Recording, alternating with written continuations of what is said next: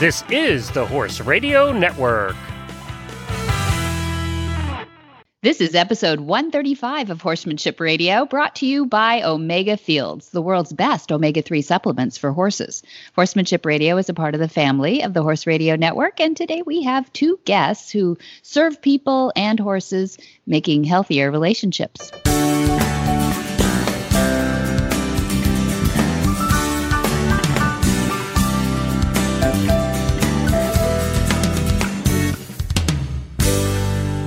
This is Debbie Laux, and you're listening to the Horsemanship Radio. Thanks for joining us. Horsemanship Radio airs on the 1st and the 15th of the month, and I have my trusty producer, Jen, here with me today. Thank God.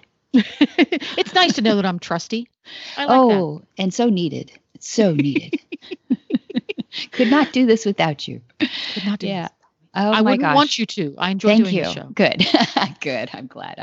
Well, you're going to enjoy a couple of people we have on today.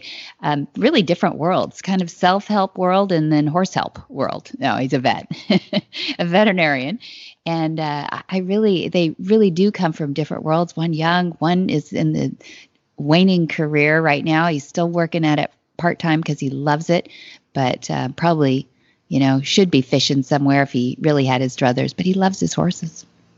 It's interesting how so many people whose careers are within the horse industry end up that way. They never really retire. Yeah, I know. I love it. I mean, it is a nice statement about the industry, isn't it?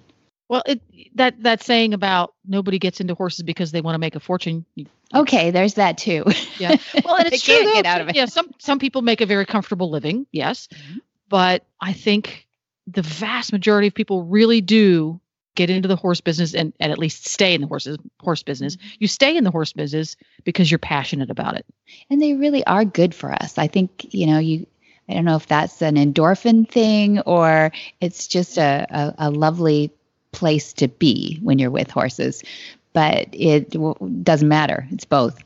And I think that's what people would say, how could I ever see myself without horses in my life? I can't picture it, which is really cool. Hopefully we keep people that way. We keep people in our industry. And I think these people are actually making that happen. That's what I love about these two guests is Devin, who you will hear from.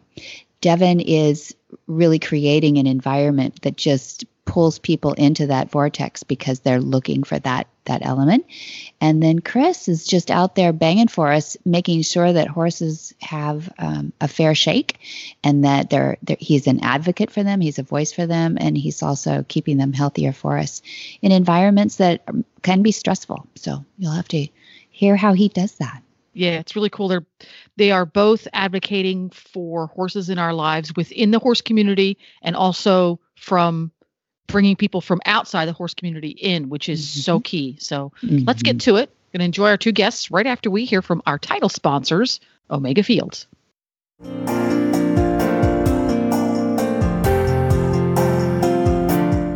Hi, Joe Camp here to share about Omega Fields. Omega Fields exists to help you keep your first promise to the horses you love, to care for them well. Nutrition is the foundation of a healthy life and supports all the activity that brings you and your horse so much joy. Omega-3s from flax are the cornerstone of that foundation. So, coupled with the finest ingredients in their proprietary Pure Glean flax stabilization process, they created Omega Horse Complete, Omega Nibblers, low sugar and starch, Omega Antioxidant, and Proventum Probiotic soft treats. Thousands of horses are experiencing a vibrant life with the help of Omega Fields products, including all of ours, a part of helping you keep your promise to your friends. Nutrition for a healthy life isn't just their slogan, it's their purpose. Devin Combs, horse listener and certified equine gestalt coach, is a long-respected horsewoman, a former competitive 3-day eventer, a United States Pony Club alumnus, and Outward Bound instructor course graduate. Devin is published in Speaking Your Truth, Courageous Stories from Inspiring Women, and a speaker about positive body image and eating disorder recovery. Devin's experienced horsemanship skills, combined with the Gestalt method and life coaching, assist her clients in uncovering their aha moments to take beyond the arena and into their daily lives. Well, welcome, Devin Combs. I think this might be the first time I've had an equine Gestalt coach on the radio. Welcome. How are you? Thank you. I'm doing very well here in Colorado, looking outside at some snow. Oh, so yeah, you still got snow on the ground. For us in California and Florida, my producer's in Florida, we haven't seen any of that this winter, but we've been hearing a lot about you guys. I thought this would be the time when you'd go to Arizona, maybe for one of your retreats. I just got back, Debbie. I wish I would have stayed another week. Yeah. Yeah, we're still in winter weather here. Yeah, we're talking mid-April here now, too. So that's crazy. Well, I love what you said on your website. People should Google around a little bit to find out your background. But we know a little bit about your horsey background. But I love this comment that I read that you said, I help women find clarity and purpose through the healing power of horses. I mean, I just want to go, through that. But I want you to explain a little bit about that for us. We know you're a coach. Tell us how you place that for us. Yeah. So, and the fact you took a deep breath happens often when women are working with horses with me at these retreats. So a little bit of my background, I grew up with horses and was showing and pony club and eventing was my real passion, but very much in the competitive spirit of horses and a lot of doing with horses. And in my later high school years, I had an eating disorder and struggled with depression and tried various different therapies, and nothing really worked. I was very much stuck in my head, very much trying to control everything and project this image of perfection. And it really was only when I was at the barn hanging out after the shows or just being with my horse that I truly felt at peace. And I was sent to a treatment center in Arizona that was specific for women with eating disorders. And I experienced equine therapy for the first time. Right. And Debbie, I'll never forget it. It was life-changing. We showed up at the therapy ranch, and I looked around, and there were no bridles, no saddles, just a round pen with a horse. Yeah. And I volunteered to go in the round pen and be with this horse. And the therapist said, you need to go connect with this horse, Jack. So I walked right up to him, just in my confident horsewoman persona, and Jack walked away from me. Literally turned his butt, walked as far away as he could. And in that moment, I felt fear. I felt rejection. I felt embarrassed. All these people were watching, and here I was looking like an amateur. Yeah. And the therapist at the time, she said, Devin, you need to stop. Stop overthinking this. Stop trying. You need to simply be and breathe. Mm-hmm. And for me, I was so disconnected from my body. And it was really when I was breathing and present and I closed my eyes, and all of a sudden all these emotions started to come up that for the first time in my 21 years at that point, I couldn't stop. It was like a wall came down. And through numbing all my emotions out, I had numbed out my joy, and I had numbed out everything, including my sadness. Through my behaviors with food. But the moment I got quiet, started to become emotional, Jack turned his head, looked at me, walked right over to me from the far end of the round pen, put his nose right in my chest, and did not move. And that horse in that moment confirmed kind of the opposite of what I'd been thinking, that if people saw who I really was, kind of the mess behind the mask I was wearing, that they would run away. And that horse proved to me just the opposite. When I was being authentic and true to myself, that's when he wanted to connect. And it was the light bulb went off. This is what I want to help other people experience. Oh, I bet. And in that moment, why did you think that Jack wanted you to live in the present? Why does a horse want us to live in the present moment? They want us to be congruent. And they want us to be present, because when we're stuck in our head, we're usually thinking about the past or the future. We're anxious about what could happen, or we're worried and upset about what did happen in the past. So we're not present. We're checked out. And when we're checked out, we're in our head and not in our body. And when we're not in our body, horses connect to us when we're breathing, when we're connected, when we're congruent, meaning what we're communicating through our body language is truly how we're feeling, that we're being honest. That's when they want to be with us, because that's safe. That's a safe energy.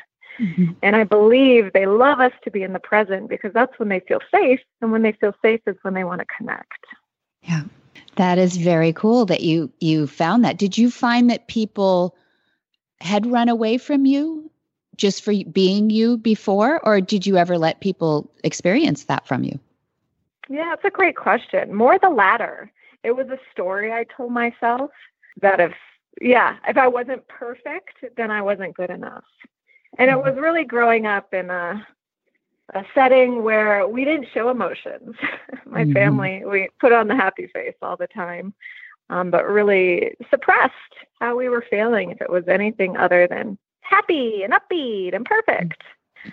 So I learned to shut off a lot of the other emotions.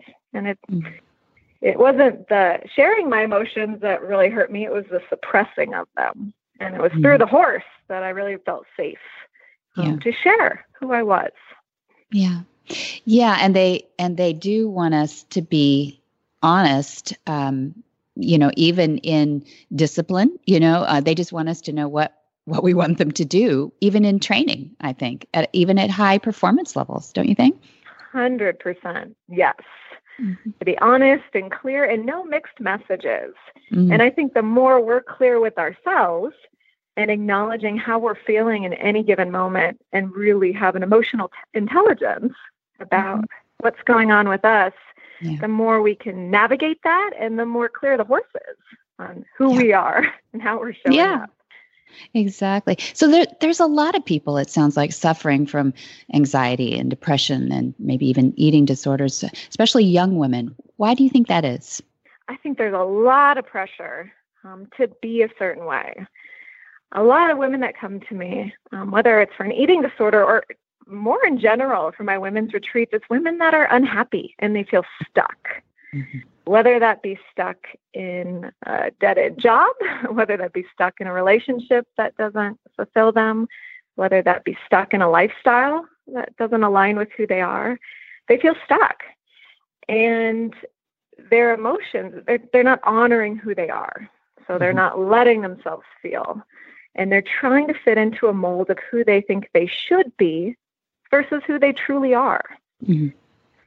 So they come to these retreats to really get clear on who they are. What's their intuition trying to say? So is that your job, or is that the horses? How do the horses help that their feeling of stuckness? Yeah. Well, horses can tell when we're stuck, because usually, like I was, very much in my head, very disconnected. So often if somebody's stuck, I'll see a horse in a round pen and they won't physically want to connect or be very close.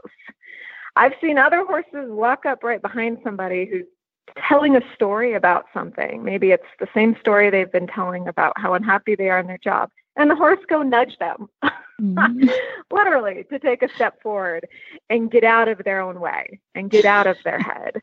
I've seen some very comical things through horses. Recently at a retreat, I had a client who was sitting bareback on this big, beautiful draft horse. And I had the draft horse with a lead rope and halter. And I was asking this woman her dream. And her dream was she wanted to work more with horses and create a healing center. But every time she would say why she couldn't do it or what was keeping her from it, this mare would either park her hind rear end, cock her hip, or take it back.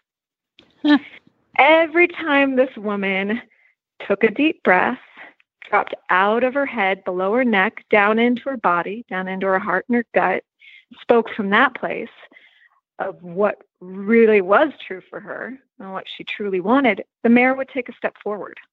Interesting. So the horse was feeling the energy, not necessarily understanding the words, but feeling the energy of what she was saying. Mm-hmm.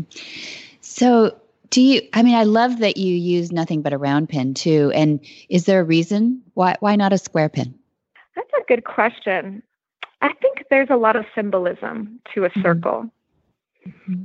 And instead of corners that we have to turn, I think a circle, like how everybody sits in a retreat, we start in a circle.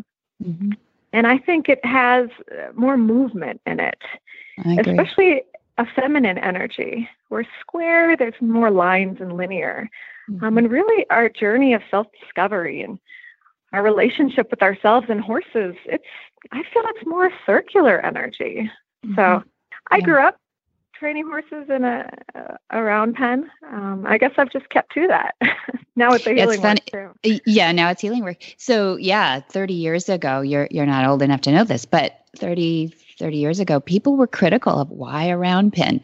It was like, that's ooey, that's silly. It doesn't make any sense because arenas were square. Everybody knew that, or a rectangle, But now I think people are starting to feel it, but I don't know if they actually vocalize it. I don't know if they actually have figured it all out. I know the horses did, because horses can find a corner, if they are in flight, and that just stops down that whole energy of getting them to process the whole trust and communication thing. It actually provides that ability to work through that whole intention and communication thing. Anyway, I could get deep here, but do you think people that are around horses a lot can still gain insights that they're not recognizing right now with horses by getting into a program?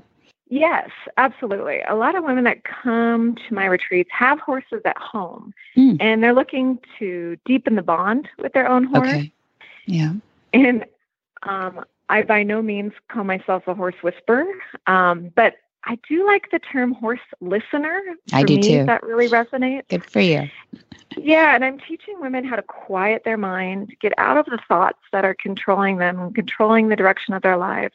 Once they quiet their mind and really tune into what they're feeling and their intuition, I think that's when we can hear what horses are trying to communicate to us, and not get so stuck in the thoughts and the practical and the analytical, but really feel into it, hear what the horse's messages are through how the horse is showing up for us.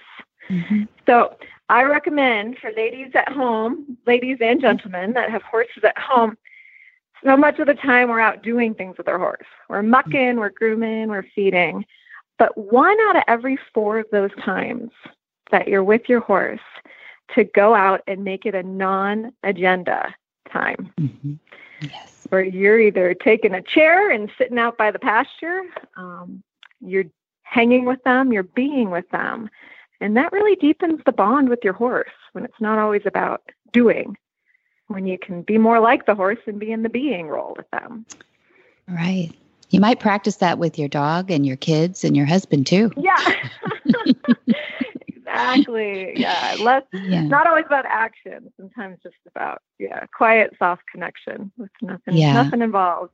No agenda. I think that's a wonderful way to live at least a part of our lives, even for those people who are feeling super fast-paced and, overwhelmed a little bit, rather than that time taken away from your schedule. It actually, I think, adds to your time. Somehow that bandwidth sort of expands when you do little tricks like that for yourself. This is fascinating. So where do people find your retreats now, Devin? BeyondTheArena.com.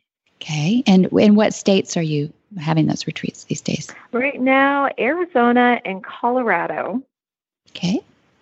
Sounds fun. Who wouldn't want to do that? I mean, my goodness. Especially Arizona in the winter. It's beautiful. No kidding. Yeah. And you need no horse experience to attend. I've got women who come, have a love of horses, but maybe haven't been with horses in 20, 30 years. Yeah. Can you help them with the fear thing too? Because that happens. We start to feel mortal past, I don't know what it is, 40 or something, I guess.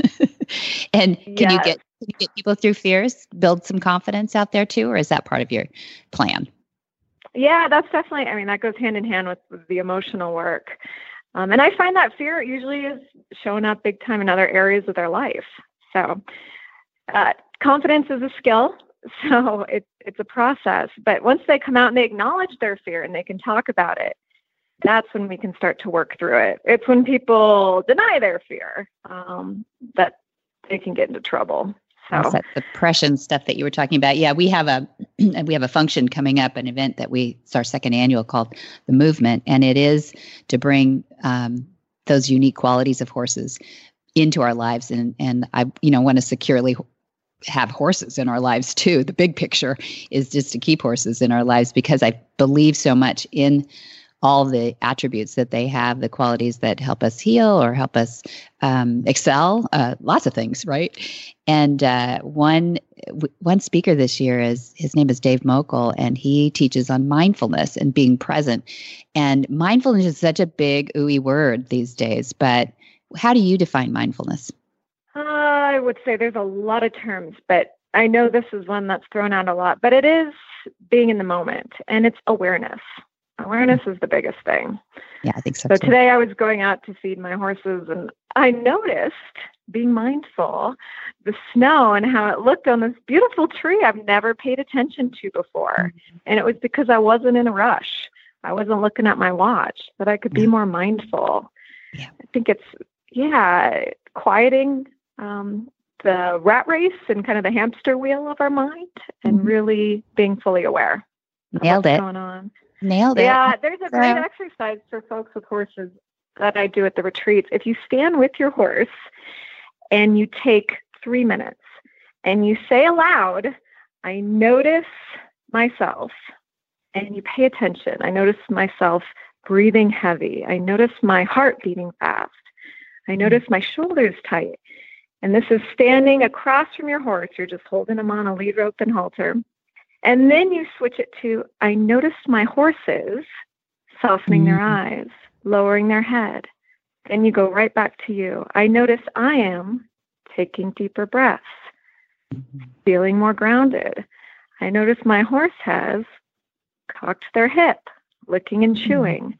It's a mindfulness exercise that takes 3 minutes and really helps you get grounded and in the moment with a horse. Great tip. Great tip. Thank you. I want to go play now. Yeah, that's a good one. Well, Devin, thank you. I'd love to have you again, too, when you've got something, a new event coming up or something. I'd love to hear more about it. I think people love this whole exercise, and they love what horses do for the inside of us. So thanks for being here on Horsemanship Radio. Thank you so much, Debbie.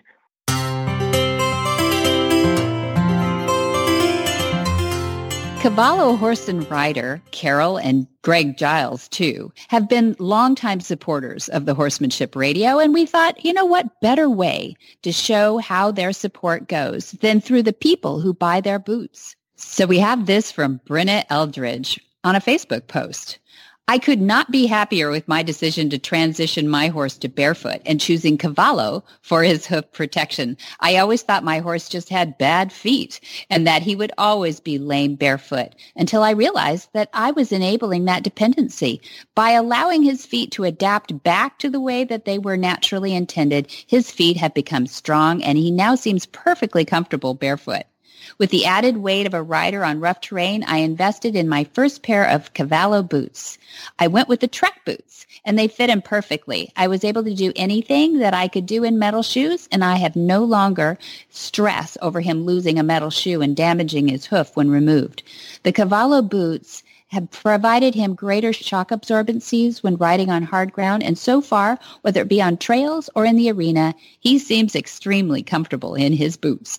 I do a variety of riding, including trails, gaming, and drill, and I'm excited to get into the gaming season to put truly those boots to test. I believe that in horsemanship, you have to pick methods that make the most sense to you. And for me, that is the naturality of barefoot and the protection of the Cavallo boots. Brenna.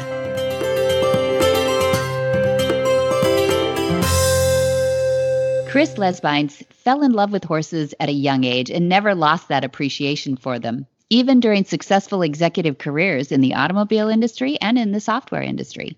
He decided to go back to school for a second career as a veterinarian in his 40s. I wish we had more passionate horse advocates like Chris in our industry. Well, welcome, Chris Lesbines. It's so good to have a veterinary, on the show. It's good to have a guy on the show. It's been a while. It's good to talk to you. How are you? Oh, thank you. I'm just fine today. It's having a good day. Oh, good, good. Well, it's great to get an experienced vet on from the race world who also happens to love his horses. And I want to tell the listeners a little bit about your horsey background because you have a fascinating story, which is part of the reason I wanted to have you on. Have you always been into horses, Chris? Certainly, yes. As far back as I can remember, I had a fascination and a keen interest with horses.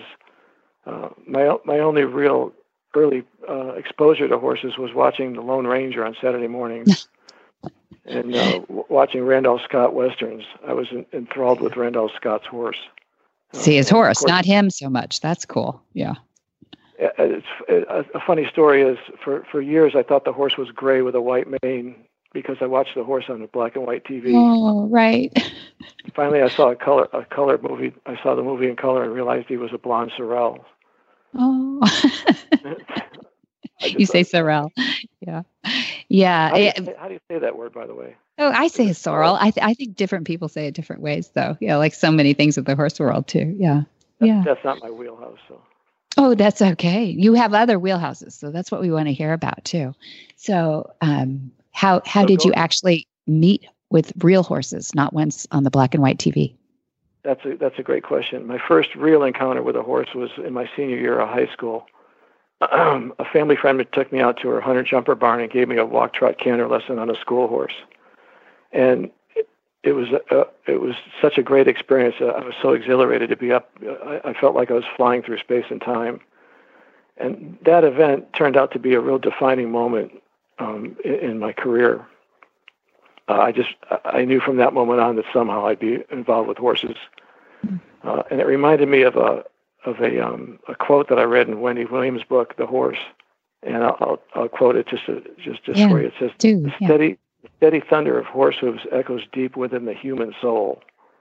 And I thought back to that experience, and I thought that event truly brought the deep echoes to the surface for me. Very beautiful. That point on, I was destined to be involved with horses in one aspect or another. The only problem was financial. My parents were hardworking musicians and music educators, and they certainly couldn't afford all that would be necessary to make me an equestrian. So how did you do it? Did you muck stalls? Did you earn your way through it? When I was thinking about this answer, I thought, why didn't I muck stalls? Why didn't really? But I kind of pushed the pause button on involvement with horses and tried to get out on my own. So I was making my own money and deciding where I was going to spend it. Yeah. Yeah. A lot of people do. So I know that Camellia DuPont comes up in your backstory somewhere. Tell us how you got to that point. That's a long story. Is it? We'll make it shorter. I'm fascinated by this. So yeah, make a short one. So about this time, in the 70s and the 80s, I started getting involved with racehorses and becoming a big racehorse fan. At the same time, I moved to Los Angeles from Milwaukee. I accidentally started living near the Los Angeles Equestrian Center. And I drove by it every day on a regular basis. And one afternoon, I just remembered, how important that one day was to me, riding that horse in a hunter jumper barn, 10 years before. So instead of driving past the LA Equestrian Center, I drove in. And only within minutes, I had bought a lesson package, and I was off to the tack store trying on boots and helmets. It was really a great day. What were you doing at the time that you could afford horses now in your life suddenly? Good question. I was the general salesman, one of the general sales managers at Universal City Nissan in Los Angeles. So my mother used to say horses were God's way of telling me I was making too much money. That's great. Good job, Mom. So they set you back, but you weren't deterred. No. I was probably spending every spare dime I had on horseback riding lessons, and I was competing in little school shows, and it was just a really great experience. So how do I get to there from there to Camellia DuPont? Well, I'll backtrack a little. In 1982, I got my formal introduction to horse racing through a friend of mine whose family owned a pretty accomplished racehorse. And in July, we went to Hollywood Park to the races. That was my first exposure to thoroughbred racing. I was fascinated by the color, the pageantry, the excitement that went into every race. And it wasn't long after that I dove into the deep end of the pool. I began buying and buying racehorses and breeding stock and getting more and more involved. Very, very early on, we had some great success. We won our first start with our first starter down at Aguacalia. Wow. Yeah. That was a fun story. We had bought this horse off the farm where we raised our horses, and one of the reasons we bought him because he had buddied up with one of the horses we owned. So we asked if he was for sale, and they sold him to us. So he was our first starter and our first winner. We won our first start, and I remember walking down to the winner's circle, thinking I had two thoughts on my mind. One was that there were two types of people in the world: those who had won a thoroughbred race, and those who hadn't. I thought it was such an interesting, exhilarating, individual experience. It was just mind blowing. And the second thought I had was, we just bought this horse for $5,000 and won back all our money in the first start. Yeah. We got to get back to Circle H and buy the rest of those horses. So you were hooked. I was hook, line, and sinker. Yeah. So anyway, we had the early success with our first crop of horses, but more importantly, a horse came out of that crop. He wasn't much of a racehorse. He had chronic injuries, but he was a big, good-looking horse. That's the horse I sent you the pictures of. Oh yeah, I'll post that. Yeah. Everyone would tap me on the shoulder when they saw him go and say, "This would be a great dressage horse." I had no idea what dressage was. I mean, literally, I'd never heard the word before. And so I started asking around, and people told me, if you're going to have a dressage horse, you want Camilo Dupont as your trainer. Of course. So I had brought the horse up to the Los Angeles Equestrian Center. I was working with a trainer there, just doing walk, trot, and canter with him. And I got a hold of Camila, and she came down and saw the horse, and she was duly impressed by the horse. He was really a natural good mover. The lateral work was second nature to him. He was kind of a slender horse, and everything came easy to him. So that's how I got involved with Camila. But I can't stress enough how my relationship with her really. I still rely on the things she taught me about horsemanship and how to interact with horses and how horses think. She taught me, just the basics. She taught me how to ground drive a horse. And I spent an inordinate amount of time on the lunge line with no reins and no stirrups. So I do have some bad memories too. That's a joke. No, yeah, well, it's work. So that's interesting, though, that she had you do your groundwork exercises early on too. Yeah, she's the bee's knees. She figures out what you need, and that's what you get, and that's what you do. Mm-hmm. But at this time, horses. This was the early '90s, and horses absolutely dominated my existence. Mm-hmm. And as I became more successful and started getting promoted at work, I had more money to spend. I got involved with a trainer at Santa Anita by the name of Mike Machowski. He came up through the ranks. He was assistant to Richard Mandela, so he was pretty smart kid and had a really good eye for horses. So he put together partnerships where we bought 3 horses privately from an agent in Florida, and those 3 horses, 2 of them were stakes winners, and the other one was a really strong allowance winner. So I was enjoying a lot of success in the thoroughbred business. That's pretty fun. So how much time did you spend out at the racetrack? Did you get to watch morning works and do all that, or were just funding this project? That's a great question, because I was having so much fun. I took some time off of work and did both. So a typical day would be going to Santa Anita, watch morning works, have breakfast on the tarmac, go up and visit with the trainers, and then just get in the car and go right to Middle Ranch. And there was always plenty to ride at Middle Ranch. Camille always had a horse to cool out, so if I wasn't taking a lesson, I could just get on one of her horses and cool it, just walk him around for half an hour. Yeah. So it, like I said, it just dominated my existence. Yeah, very fun. So I love that you have this love history with horses and that you did care for them. So we noticed there were initials after your name. How did you decide to become a veterinarian? It had always been in the back of my mind. As soon as I started racing horses, as soon as I started owning horses and working with horses, I learned that they had physical problems and pathologies and were in need of veterinary care. And some of my vet bills spoke to that fact. And yeah. And it's an interesting transition, because I was I left the auto dealer and I was working for a software company, and I was in.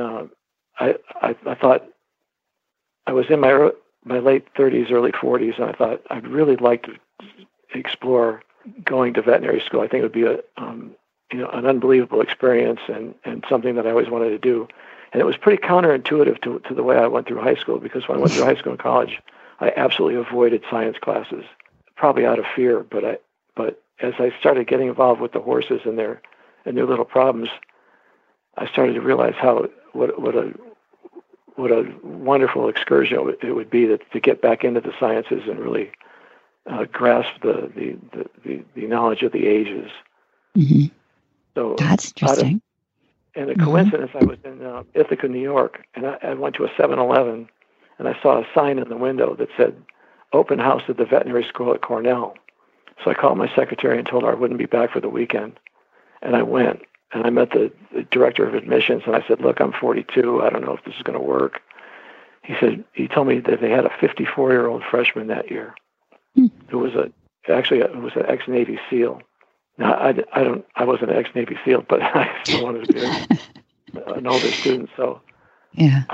I just started formulating the plans to gradually quit my job, and started to learn how to apply for vet school.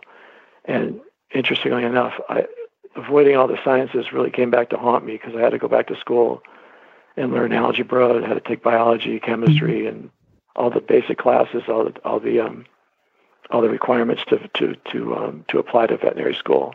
Wow, you were determined. You were determined, huh?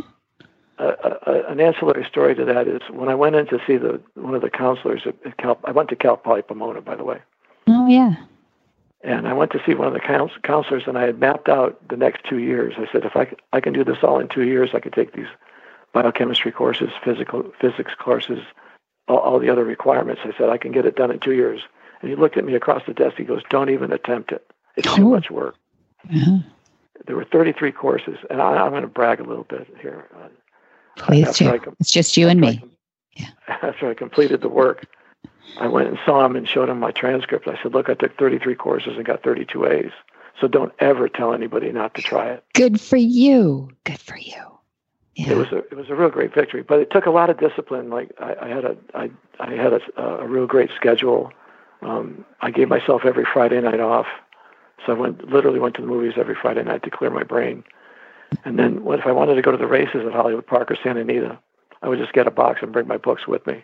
Yeah. And it was really. You ended up going to Cornell, though, yeah? No. Oh. I ended up going to Penn.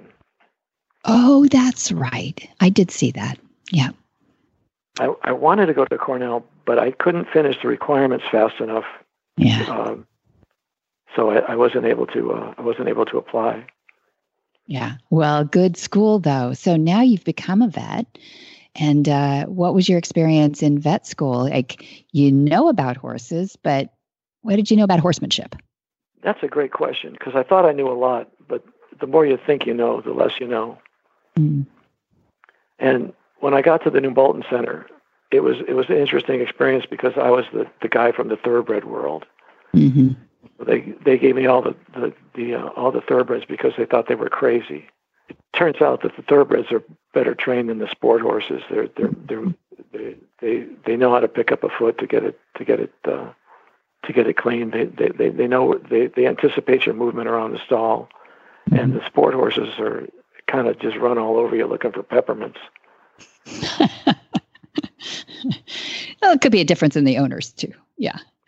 Oh, true. But it was it's an interesting question, because the professors there, they're surgeons and sonographers and specialists, and a lot of them don't ever really even handle horses. Right. So the bell curve of horse handling experience is sometimes a little brutal. Mm. But I just try to remember everything I learned, from the LA Equestrian Center. The LA Equestrian Center has a really good program where if you take lessons, they have little Saturday afternoon get-togethers where you learn to pick hooves and just actually the basic care for a horse. Yeah, exactly. Which is what I wonder about a lot of the students going in, the large animals, flight animals and large animals. I don't know how much experience, even the professors, I was thinking the students, but even the professors have with large horses. So were you able to carry some of that, the LA Equine Center knowledge over to them too, or is that something that just made school easier for you? Oh, I was able to carry that knowledge and the knowledge I picked up from Camila to navigate my way through the barns. Mm-hmm. And you got to remember, out of 120 vet students in a class, only a handful of them are equine majors. I see. Makes sense. Mm-hmm. So I spent a lot of time, assisting and trying to impart any small knowledge I had. That's nice. The nice for the horses. Nice for the horses that some students can come out with some more knowledge like that too. Let's get into your vet work a little bit. I mean, some of the vet work, thinking about how you were going to learn this with horses, is pretty invasive. I mean, it's, it can be asking a lot of a horse. How do you approach a horse? And so now you've worked as a vet for a while, or you're learning to work in different ways with horses, treating them. How do you keep a horse calm? That's a great question, and indeed there are a lot of really invasive procedures we do. I approach it with two major fields of behavior.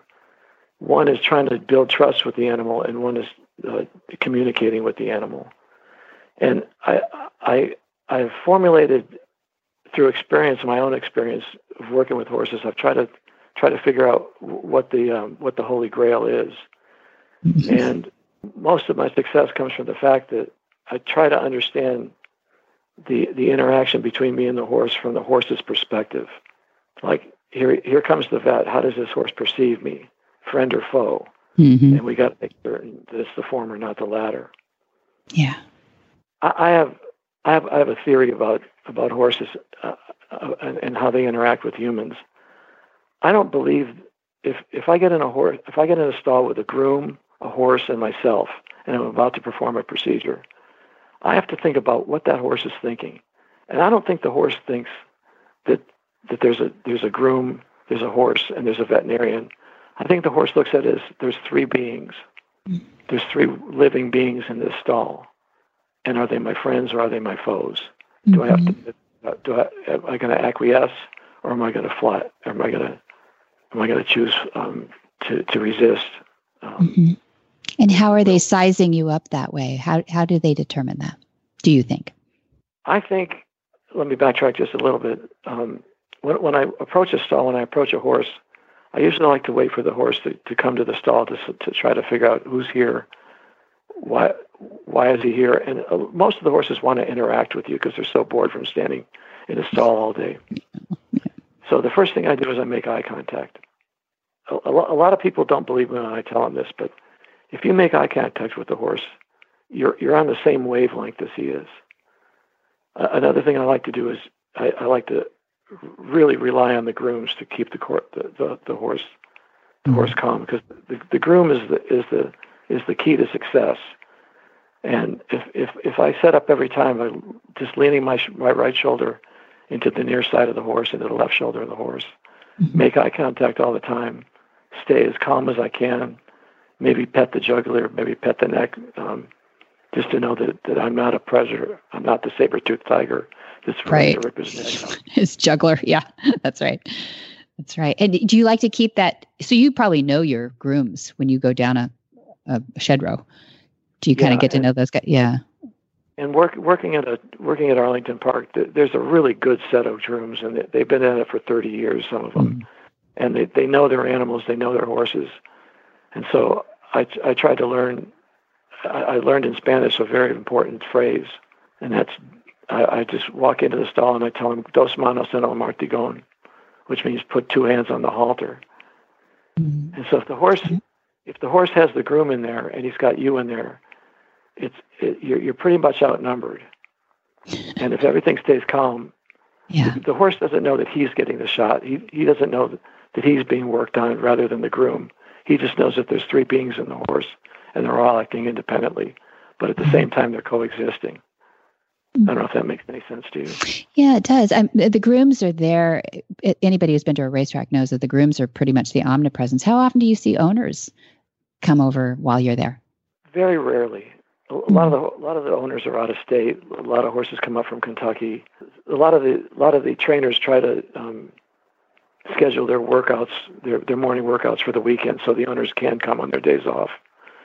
So a lot of owners show up every Saturday morning, every Sunday morning. Usually they bring treats with them and coffee, but even then it's rare that you interact with them on a professional level.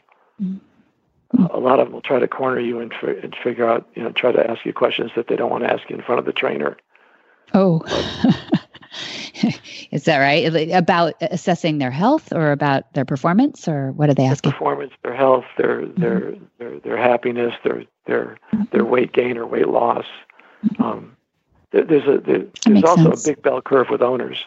There's some pretty intelligent owners, owners that get involved with their horse and like to know about the vet work they're receiving and the care they're getting from the grooms, the trainers, and the vets. That's good. Yeah. A lot of people you'll never see and you'll never speak to, but you send them the bill and they send you a check. So. Yeah, exactly. So the life of a vet at the racetrack is pretty different than your country vet entirely, really. I've done very little country work in my career, but yeah, most of the time you're dealing with an equine athlete. You're like the team trainer. Yeah. Mm-hmm. So you're keeping an eye on their well-being, on their soundness, on their whether they're in a positive or negative energy balance. You get to know your patients, you get to know your trainers, and do you feel like you have control over their health as much as you'd like, or you're just another one of the hands in there? It depends on the trainer. A lot of trainers rely on you. A lot of trainers will ignore you. Mm-hmm. And when we talked before, I talked about the enemies of the racehorse, and greed and ignorance are two big enemies, and another one is misinformation. So a lot of the owners are kept in the dark about what's going on. Yeah, like the owners of a team, but they're not down in the trenches with the horses. Yeah. Yeah, they don't. A lot of times they don't have an interest. They want to know when their horse is running. They want to know when their horse is breezing, and they want to know why they did win or why they didn't. So. But most owners are pretty responsible. But it's just a matter of how much they want to get involved. Yeah, I can't imagine owning these beautiful creatures and not wanting to get involved, but there I am. Some people are more in for a sport, and some people are more in it for the love of horses. And we're really glad that you're in it for the love of horses. I would want you as my vet at the track, but I don't know how many owners actually get to even choose that. Do you get chosen or hired by the trainer more often, or the owner? It's probably about 95% you're hired by the trainer. But you do have owners that will ask for you, nice, or wonder where you're working to go into that practice. When I was at Arlington, I'd have trainers come to me and say, "I want you to do my work," and I say, and I worked for a practice, and I say, "You can't hire me; you have to hire the practice." So we were a pretty dominant practice at Arlington for a long time. So I got to ask when I have you on here now, because you're working the back side of the track and you get all kinds of fun stories. Do any trainers, you don't even have to name them, have any particular idiosyncrasies that are part of their daily routine, something that we would never expect?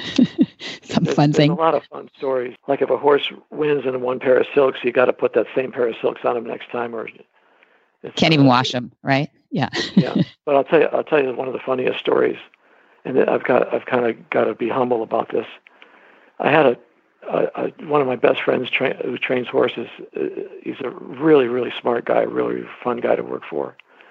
And he had a filly that came out of a race, and she had probably a 8-inch wound on the front of her cannon bone. So I was called to work on it, and for some reason I decided to staple it. And 98% of the time I suture a wound. I put stitches in it. Yeah, especially in the cannon bone. Yeah. I never use a stapler, but I decided, you know what? I'm going to staple this. And admittedly, I'm better at suturing than stapling. Okay. So I thought that day, let me staple this horse. I need a little experience stapling. So I put about 20 staples in this horse, and it looks great. And then I go back 2 weeks later to take him out, and it goes pretty uneventfully. And a year later, he ships into Arlington, and this filly ships in, and I'm telling you, it's been 1 year since I stapled her. Yeah. He calls me up and he says, "Hey, Chris, I think you left a staple in." And I'm thinking, no way. That was a year ago. There couldn't be a staple in her. I said, he must be dreaming. So I drove up, and I drive up to the barn, and she's in the wash rack, and the sun is shining, and I look over, and I can see the glint from the sun. Oh, that's awful. I can see the staple from about 30 paces. I can see the staple. And I go, geez, you're right. I can't believe I left a staple. I said, it's my bad. I'm sorry about that. I said, I'll take it out right now. And he goes, don't you touch it. It's good luck. No. I said, what do you mean? He looks at me, he goes, she's won 5 races with that staple. It ain't coming out. That is awful. Is that why the groom left it? I'm thinking, why isn't the groom finding the staple, poor thing? So you don't think she was uncomfortable in that then? Apparently not. No, it's 5 races. Just a piece of metal in her skin. That's a tough one. Well, a lot of times, I'll tell you, since I was second career veterinarian, you know, I went back to school when I was 42. I started vet school when I was 44, and I graduated when I was 48. And anybody who knows anybody who wants to do something second career always refers me. And I hark back to a passage I read in Charlie Whittingham's biography, where a young, not so young person said he was thinking of going to vet school. And Charlie Whittingham asked him, well, why aren't you going? And he said, well, I'm going to be in my 40s when I graduate. And Charlie Whittingham says back to him, he goes, you're going to be in your 40s anyway. That's right.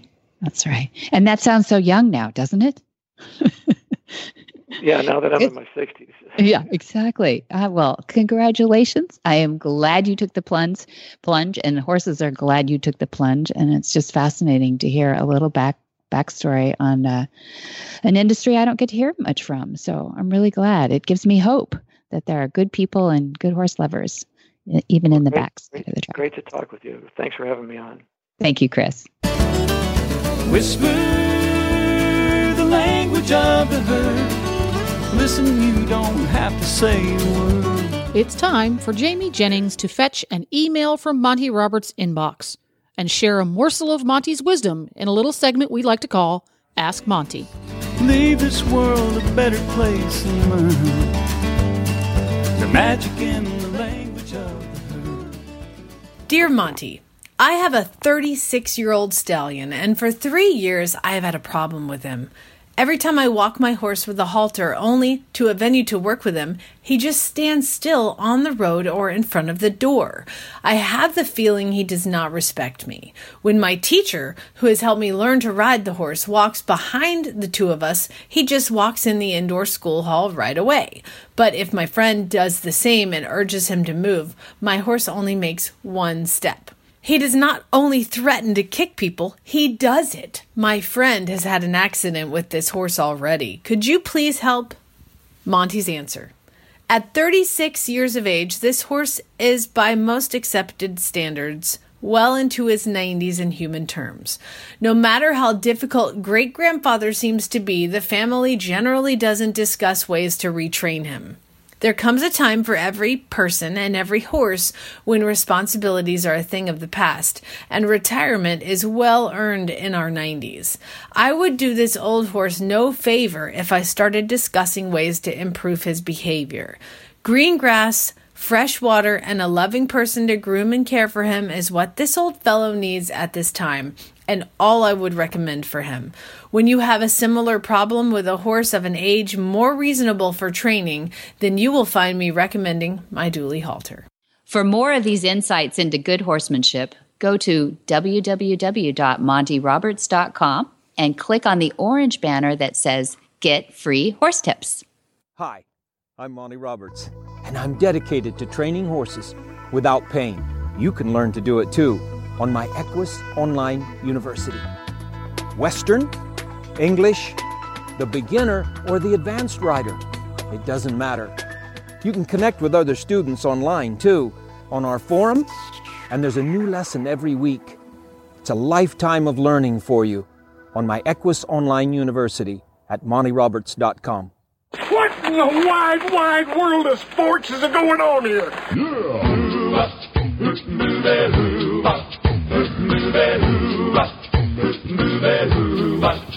Where in the world is Monty Roberts?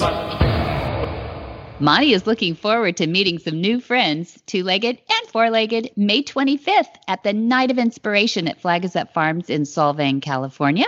And July 22 through 26 is Monty Special Training in Portuguese, so we call that Monty Special Training Brazil in California. July 29 to August 2nd is another Monty Special Training in Anglais, in English. So that is the one that we've had since 2006. It's a lot of fun, and it's really intense on learning the horses and everything. You're an auditor. You're watching Monty work the whole week through, and it's just one of the more beautiful courses we teach all year. And August 5th through 16, 2 weeks, is the Gentling Wild Horses course, also at Flag Is Up Farms in California. Stays busy there year-round. Mm-hmm. It does. And you can find out that and so much more at MontyRoberts.com, or you can give them a call there at Flag Is Up Farms. The phone number is 805-688-6288. For details about today's show, that would be episode 135, you can go to horsemanshipradio.com, and there you're going to find links on today's guests and topics, pictures, and more information. And one of the ways that we help make this show fun and interesting is from your feedback. We want to hear from you. What did you think about this show, the last show, the next show? You can do that on Facebook. Monty Roberts is the page. Look for the one with the little blue check mark. That's the official Monty Roberts Facebook page. You can also follow Monty on Twitter if you want to live your life 150 characters at a time. And his handle there is Monty_Roberts. And it is the same on Instagram if you are more photographic in nature. Yes. Visual. If you're more visual, if you're a visual communicator, and get the Horse Radio Network app and get it for your friends. It's the easiest way to listen to all the shows on the Horse Radio Network. It's available for iPhones and Androids. Just go to your app store, search Horse Radio Network, and download it. It's free and easy. And for the less tech savvy folks in your life, help them do it too. They'll thank you later. And many thanks to our sponsors, too, Omega Fields, which we have just spent the movement time with. It was a lot of fun with Sean out there.